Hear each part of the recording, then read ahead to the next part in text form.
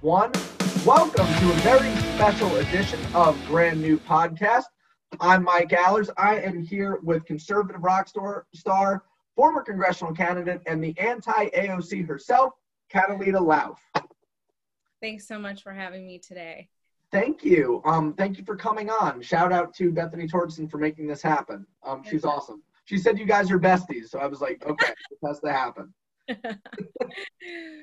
What I want to talk about, since we're a Virginia-based podcast, you ran for Congress in Illinois. Before that, you worked in the Trump administration, right? Yeah. Do I have that correct? Tell us a little bit about your life story. It's a pretty unique one from what I've read.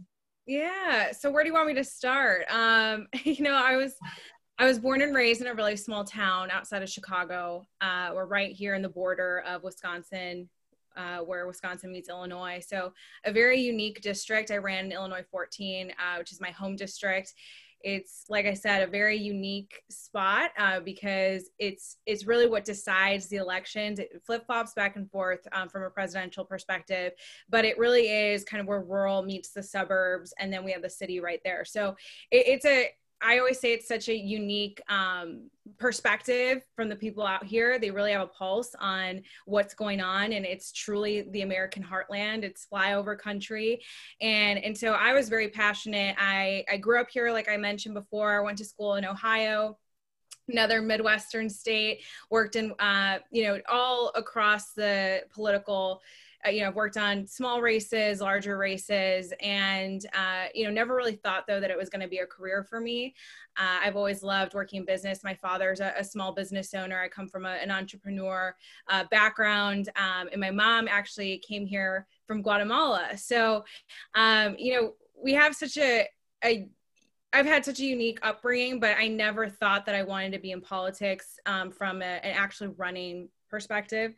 And until the rise of AOC and the squad and all these women, particularly these minority women that are not representing not only of the generation, but anybody, their values are incredibly damaging to our country.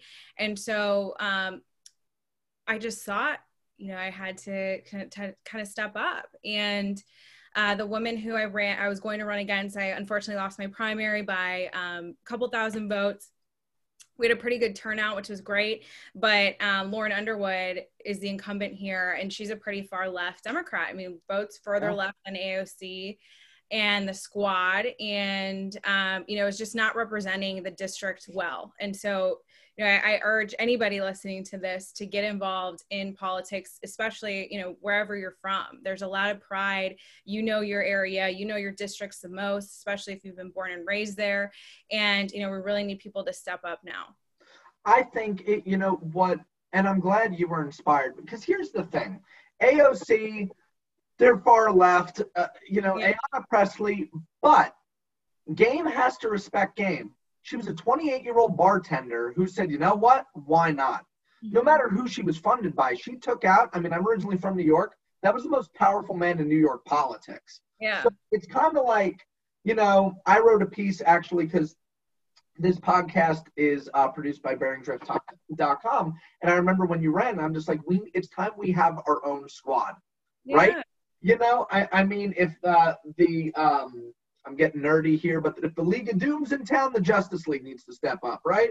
Like, we need our own version. And I'm sure, and I want you to talk about your experience, especially because as a young person in politics, and a Republican, it's very frustrating that, unfortunately, our Democratic counterparts say, come on, step up. If you're 16 years old, let's go. We'll get you in front of a camera.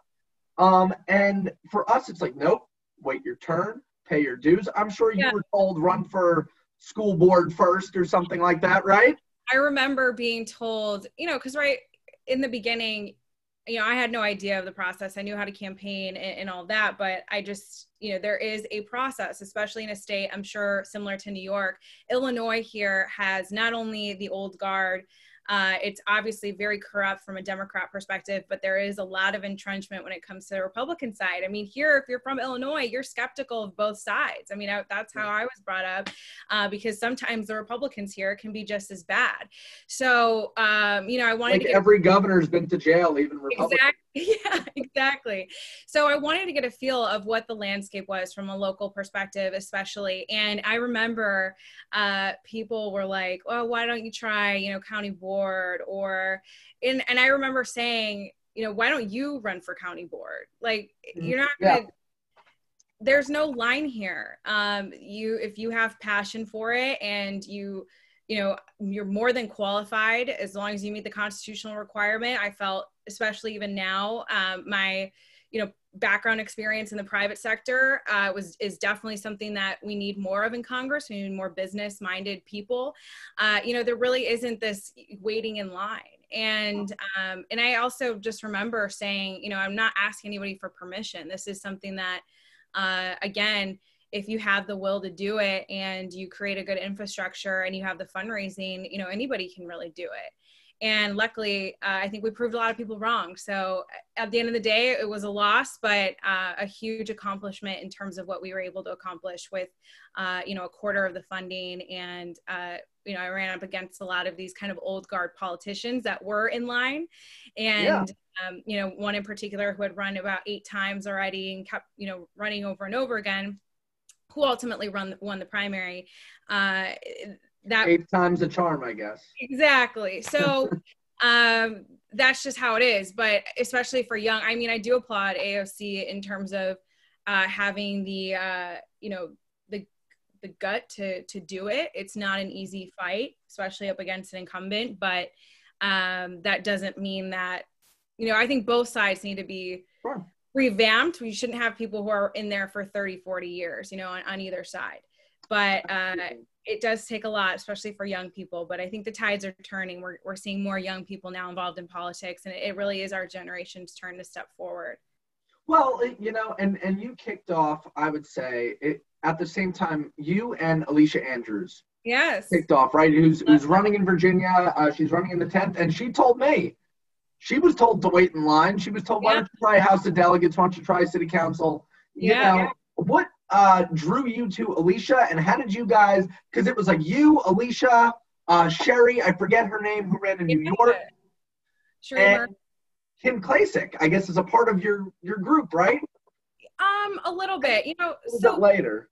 You know, we've kind of all found each other organically, right? Because, you know, especially in Republican politics, women running, and especially, you know, younger women with different backgrounds, it's very rare. You know, somebody like Alicia, who's a Marine Corps veteran and, you know, mom and just so young and beautiful, you know, it's so rare to see that in Republican politics. Unfortunately, you have a few here and there, but this really kind of was that year of the I always call it like the Patriot Revolution, where you have just everyday people stepping forward. And Sheree Murray was, you know, in that group as well. And so we all kind of found each other because, you know, we were all grateful to have gotten so much media attention. Sheree was able to be on Fox, Alicia, myself, and that was all really organic. So we found each other because of the national attention. But then once we kind of made that national attention, we found out that there were so many other women and so many incredible patriots from different backgrounds also running. And so I've created so many amazing friendships of people who are now running, a lot of them who have made it past their primaries and are up in November. And it really is such a just real group. And I love that. And I love that, especially about Alicia, you know, we have given up a lot, you know, this isn't an easy time to be in politics. It's certainly not when you don't fit the mold. You know, I hear the things that Alicia or Sheree or myself, you know, have been called, or, you know, whatever the game is for the Democrats, you know, they don't want women like us who have conservative values. No. And, you know, we're that kind of like biggest threat to them. And so I think the more we are, the stronger we are. And so I'm so looking forward to so many other people stepping forward too, past this cycle and beyond. Well, especially, I mean, it's not just you, you know, brave young women stepping up. It's also young kid Madison Cawthorn, right? Yeah. I think you're friends with him. He's Yeah. stepping up. They're afraid of him too. Yep. You know, him, Daniel Cameron in Kentucky now, like this is a new wave. I do think this is a new Republican Party, especially, you know, and it's unfortunate. It's been stereotyped as the party of old white men, not even young white men. So it's just old white men. And we are definitely changing that because conservative ideology doesn't belong to, you know, it shouldn't matter who you look like at all. Not at all. And I think that was the biggest drive too, is that, you know, we need to expand our party. When you have this idea that, you know, the Republican Party is an all white old man type of party, well, like you said, it's not true at all. It's just, it helps when you have peer-to-peer messaging. You know, not only do our districts change, right? So like where I'm from in particular, we have a growing Hispanic population. So obviously our districts change, and sometimes people just maybe resonate if you have a particular background experience. That peer-to-peer messaging is very important, and we need to bring in new people into our party. And if somebody like myself or Alicia or Cherie and all these other people running can expand the base, and we know that we've done our job while also being able to capture the original electorate, right? And and what I mean by original electorate, it's, you know, we just have a base, and but we do need to expand. So it's super important, and we need to get millennials involved now more than ever, because the progressives are winning on that. I mean, they know how to recruit, they know how to organize. And, you know, I don't want to get into the mechanics, but if it's a little bit, it's more fabricated. Whereas with us, like, we're just real people. We weren't cooked in a lab. We didn't audition. This was all just kind of on our own. We don't put everybody in a perfect, like, okay, she's 26, she's Hispanic, she's this, she's that, and boil you down essentially to just identity politics, you know, checklist. You know, because it's really frustrating for me, but also especially 2020, huge election is an understatement, right? How important is it for getting millennials involved, especially in this volatile, you know, year? It's very important, and I'll say it's not only for our generation. Obviously, we're growing, and, you know, I just think of it, it's more of an example for younger generations. And you have the new kids now that are turning 18 that are seeing, I mean, they're growing up in this time where, you know, I don't remember being a middle schooler and, you know, not being able to go to school, but that's a completely different topic on COVID. But like, politics is encroaching on everybody's everyday life. Like, it is a topic of when it wasn't meant to, you know? No, not at all. Like, I have a little 8-year-old niece, and it's like she knows more about politics than I ever would have at middle school. You know, at that time, you're supposed to be playing your sports and being, you know, kind of this innocence, right? But now it's infiltrating so many generations, and the fight that I believe is going to be the harder one is all these progressives, what the example that they're bringing on to the future generations, right? Like, we're going to have the boomers and the Gen Ys for a while. Those people are pretty much stuck in their politics, and they're reliable voting base for either. But what about these younger minds that are being very much just manipulated from left perspective? Millennials, I hope will have that breaking point of, okay, this all sounded good, but now that I'm growing older and I need to buy a house and I have a family and I realize that we're overtaxed and I recognize history and I read a book where communism doesn't work, like, hopefully we'll get that. But what about these younger minds that are being infiltrated? Well, my dad always told me, my dad's like the second, you know, especially because I grew up in, you know, such a conservative household where it was like Ronald Reagan, John Wayne, and then Jesus maybe at number 3 coming in, right? But I was fortunate enough to have that. But, you know, my dad was like, read everything, whether it's left, whether it's right, read everything. But he said, mind you, he goes, it's natural to be maybe a little liberal inclined when you're younger, but he goes, the second you're working and paying taxes, it's a different story. And unfortunately, And now COVID has made it harder for people to go out to get jobs, Obamacare keeping people on until they're 26. The line for adulthood is blurred. And I think that adds to this challenge that we have. Absolutely. And that's a really good point. And when you look at the culture wars and what's going on, you know, you can't even watch sports now without some sort of, you know, political whatever. You can't even watch, you know, Netflix. Everything is so politicized that, you know, our generations didn't have that. We didn't have to worry about watching a movie and it being, you know, some sort of, it's all subliminal messaging. Exactly. Right? Exactly. And maybe there was, but it was just not, I don't think, to this extent. No. And so that line is being crossed significantly in these culture wars as well. And, you know, those are the culture wars weren't something that we were particularly fighting on in such an apparent way. Mm-hmm. That's my fear for the future is, you know, we always had Hollywood liberals and you already knew that, but like, when you're watching a movie, you don't care what their things are. And now you have to look at, like, I remember it was very interesting. I was watching like Star Wars Rogue One. Okay. Yeah. And then I don't know if you saw it, but interestingly enough, in this particular rendition, Darth Vader has his own tower.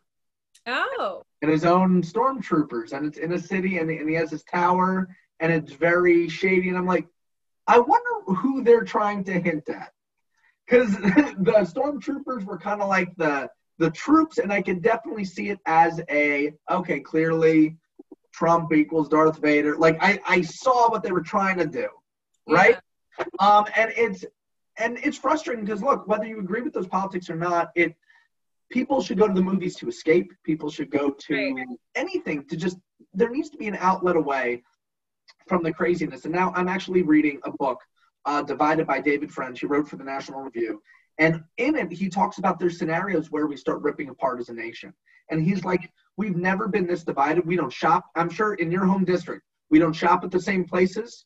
We don't wear the same clothes. We don't, me and you, we may enjoy these things, but stereotypical, like blue America, red America, one's going to Walmart, one's going to Wegmans. Yeah. And that's sad. That shouldn't be the case. It really is. And especially, like with commerce and why I absolutely, the cancel culture, like what we saw with Goya over the last couple months, and then also, other brands in the past, commerce is supposed to unite us. Like, you don't ask somebody, if you're at a farmer's market or whatever, this is a bad example, but if you're at a farmer's market, you're not asking somebody what their political leaning is. If you happen to like their product and you want it, supply and demand, they provide it. It's like that transaction, it's supposed to be uniting. And it's getting involved in every sort of life. And then I also wanted to make a point of, it's like how many parents, how many families had to explain to their small kids, like, oh, Uncle so-and-so isn't coming over because we voted for Trump and he didn't. It's like, this is destroying families. People are getting divorced. Yes. Why were you with them in the first place? But, it's just, it's very sad. And it's like, at what point, and it doesn't have to do, this blame on the president is so, it's ridiculous because it's not that way. At some point, you have to all get along. And in politics, I hope to see that there's a bridge in the near future. Well, I always felt that way, even when Obama was in office, right? Like, you shouldn't hate the man. He's still the president. Right. It's still the office. There needs to be some sort of line. You can rail against them all you want, but don't take it out on your husband or your wife or your uncle or someone's kid, or just because that's how things break down. Absolutely. And you worked at the Department of Commerce, right? Did I get that correct in my research? Okay. Yeah. And it's so important because look, I don't know about you. I love the hell out of Starbucks. They're so liberal. I love the hell out of them. I can't help it, but I'm not going to boycott them because they support this and that and this, if you, like with Goya, right? Instead of doing this cancel Goya, if you have that big of a personal problem, the great thing about a free market, just don't buy it. Right. If you're going to be like that, but don't put someone's livelihood at risk because of a political plot when there's so many companies that have sold out to China already, and they're not canceling them over the concentration camps. No, they're not. And a lot of, at the end of the day, when I do feel like it is a lot of the liberals who cancel more so than conservatives, I would say that's probably a fact. Mm-hmm. You don't even understand why. Like, what's it's all because of just a person or because they just disagree. And here you actually have a real life issue where people are, in concentration camps, and there are still people that are buying, from those different, I don't know if it's manufacturing or whatever it might be, those are clear issues. And you're right. It's like, what is the principle behind boycotting somebody like Goya? Or all because he went to the CEO went to the Rose Garden for a ceremony on Hispanic initiatives, right? It's like, this doesn't make sense. Plus, how many, I mean, Goya is such a staple, and from what I've read, it's fed, I mean, throughout the whole Latin American world. It's it keeps people, it's an easy meal, and then they're like, boycott it, and then what happens to those people that depend on that product? I thought it was incredibly stupid. This has been a great, wide-ranging conversation. I do want to say, would you, as a young person with all these things on the line, 2020, where our country's headed, I hope, are you going to give it another shot for political office? I don't know. It's, I'm still involved a lot with the Trump campaign and really helping out all these other candidates. I'd like to see kind of those people get in first and just really fight as much as I can with still being in the game and helping them. So that's really my focus right now. I think things maybe look a lot different in 2022, but we'll see. So we will see. I mean, we have no idea. I mean, especially now, Trump just announced his pick for the Supreme Court. And it's Amy Coney Barrett. Mm-hmm. Are you excited about that pick? Yeah. Absolutely. I really am. It's not even about the whole identity politics. Obviously, she's a woman and all that. I am very curious to see what's going to happen, how how Senate will kind of deal with all this, how the media will deal with all of this. We saw what happened with Brett Kavanaugh. That was a tragedy that happened to his family. Just the amount of just horrific backlash that they received. Yeah. They go back so far. And I will say, are you Catholic? I'm not, no. Okay. I'm Catholic. Okay. They're already attacking, they attacked Kavanaugh's faith, which you can attack his personal life, whatever. Don't attack the man's faith. They're now going after Amy's faith already.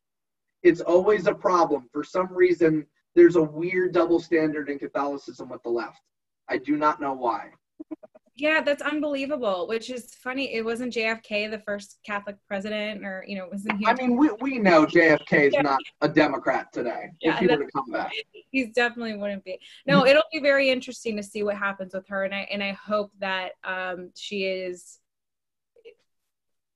got put through a fair process. But that's just not where we're headed to. Because it's gonna be close. We've tackled a wide range of all the topics. I love this. Let's talk about, as we kind of wind down here, what are you reading and what are you watching? Since everything's politicized, are you able to find, something to tune you out of the crazy world? That's an amazing question. I haven't been watching a lot of TV. It's really, I cannot. I try not. I watch the news for the purpose of my job and my career, but not for entertainment by any means. It's very tough. I read a whole lot. Right now, I think I'm reading like 5 books at a time, so I'm all over the place. I just read a book on James Madison. Read an amazing book by Max Eastman, who used to be a socialist, actually, until he went to Russia in the early 1900s. And It's about socialism. It's just in his Wow. manifesto against what he saw during the Russian Revolution in 1917. So that was a really good, it's a really small pamphlet too. It's amazing. But God, I'm all over the place. I'm trying to look. No, you're fine. Keep it going. I have, so I used to do Audible, Kindle, and I love just like regular books too. And I'm trying to think what else is in there. Cause I mean, I literally, what are you reading? Do you have any suggestions? Yeah, I mean, so if you have not read this, Let Me Finish by Chris Christie is, I think, my all-time favorite book. Oh, good. Okay. I was a huge Chris Christie guy. I really thought without Bridgegate, I think that would have been our president. Yeah. When the hell they put him through. I was a huge fan, but it's such an interesting path he took. And he's a regular guy. I'm Italian and Irish, so is he. So I connected a lot, and I lived in Jersey briefly. Another book, Divided We Fall is great so far. And Larry Hogan's book is still standing. Okay. If you have not read that on Audible, he's such an amazing guy. I love Larry Hogan a lot. Grover Norquist had an amazing book called, I think it's Leave Us Alone. Okay. That's a good title. Yeah, I think it's Leave Us Alone. I feel like I literally read so much that like these titles, I like it weird. I'm reading 5 of them at a time. Oh, Unknown Valor by Martha McCallum was when I was training. I love military history. So I've honestly have not read a lot of the political books lately. And then Iliad and Odyssey, I'm trying to reread again too. So yeah. Did you get to read Nikki Haley's book as well? Which one? I read With All Due Respect. All Due Respect, yes. I started that one. I really liked her first one, which was great, especially as somebody kind of running. She had a whole lot of advice in the first book that she did, talking about her first run for state house and things like that. So I really liked that. Yeah, that's great because I don't know about you, but if I get a notification at like 4 a.m. on Politico, I'm like, I have to look at it, and I'm reading all these things, and it all blends together. And I'm a teacher too, in addition to this, so I'm looking at a screen now all the time. Oh my gosh, how's it been? Your e-learning? Yeah, we're doing distance learning. I'm in Northern Virginia, so right outside DC, not too far. So there's more COVID cases up here. Here's the thing, though. We could have gone back to school safely, I believe. Originally, we proposed the hybrid proposal, which I thought was fair. 2 days distant, 3 days in debt. Like, I'm fine with that. I think that makes sense during this time. But we have a governor, Ralph Northam. I'm sure you've heard of him. Not in a good way. And I feel he has not led at all. Larry Hogan's led. He's taken steps. All the states around us have led and done their thing. Yeah. Except Virginia is dragging its feet.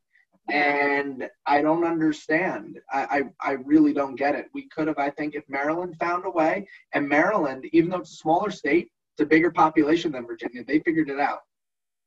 I feel the same way out here. Illinois is just run by terribly incompetent leadership. Not only you got Pritzker, right? You got Madigan, and my friend Tom Bunting. He worked in Illinois, so he worked in Illinois State House. He's a Democrat, but he told me all the Madigan stories. I'm like, oh God, how can he's out now? He moved to Indiana.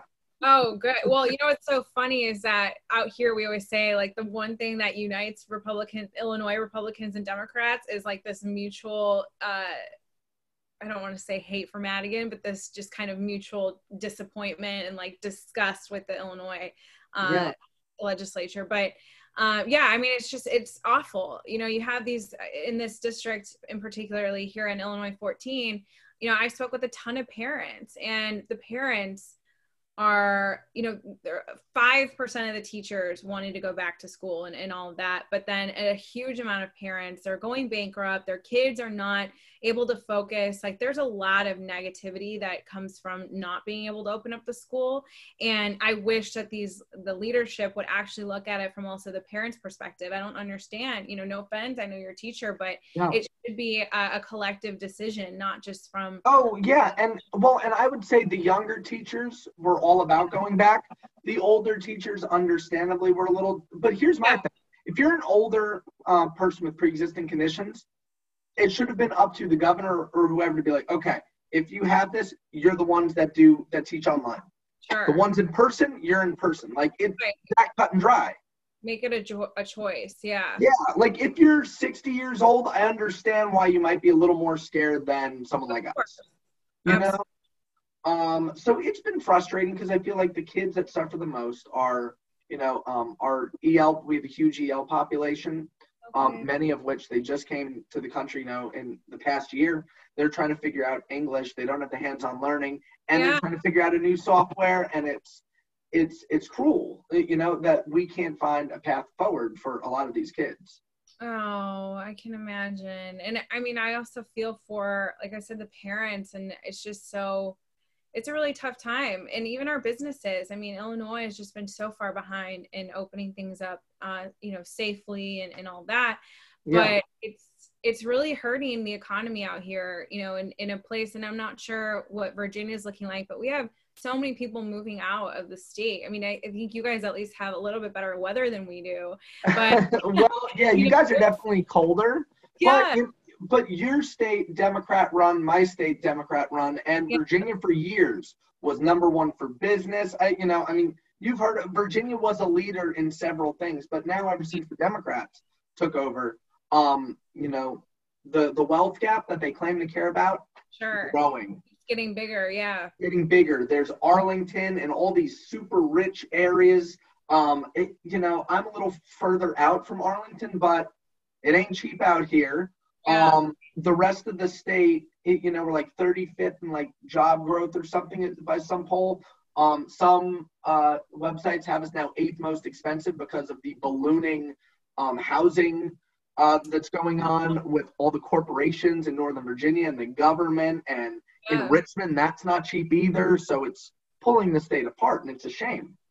Unbelievable. And then you kind of really factor in, Chicago. We're a little outside of Chicago, but so are you in Chicago land or not? Yeah. Okay, Chicago land.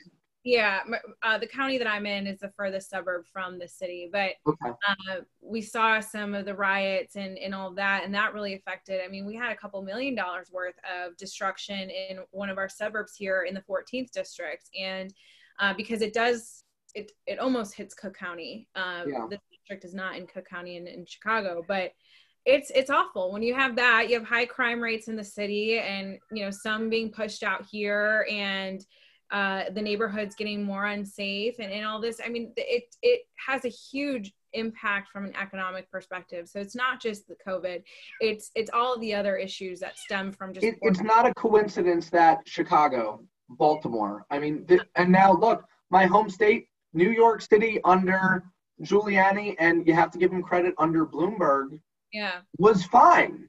De Blasio has now taken New York back to the 1970s, and it's a shame. This shouldn't be happening, but we exist so we can make a change in our state. Right? So that's why, look, you have to get back in the game. I don't care. 2022, we need you. Whether that is State House, Congress, whatever, we need your voice. Madison, we need his voice. Kim, Alicia, our homegrown right here in Virginia. We need you guys. Yeah, I appreciate that. We need you guys.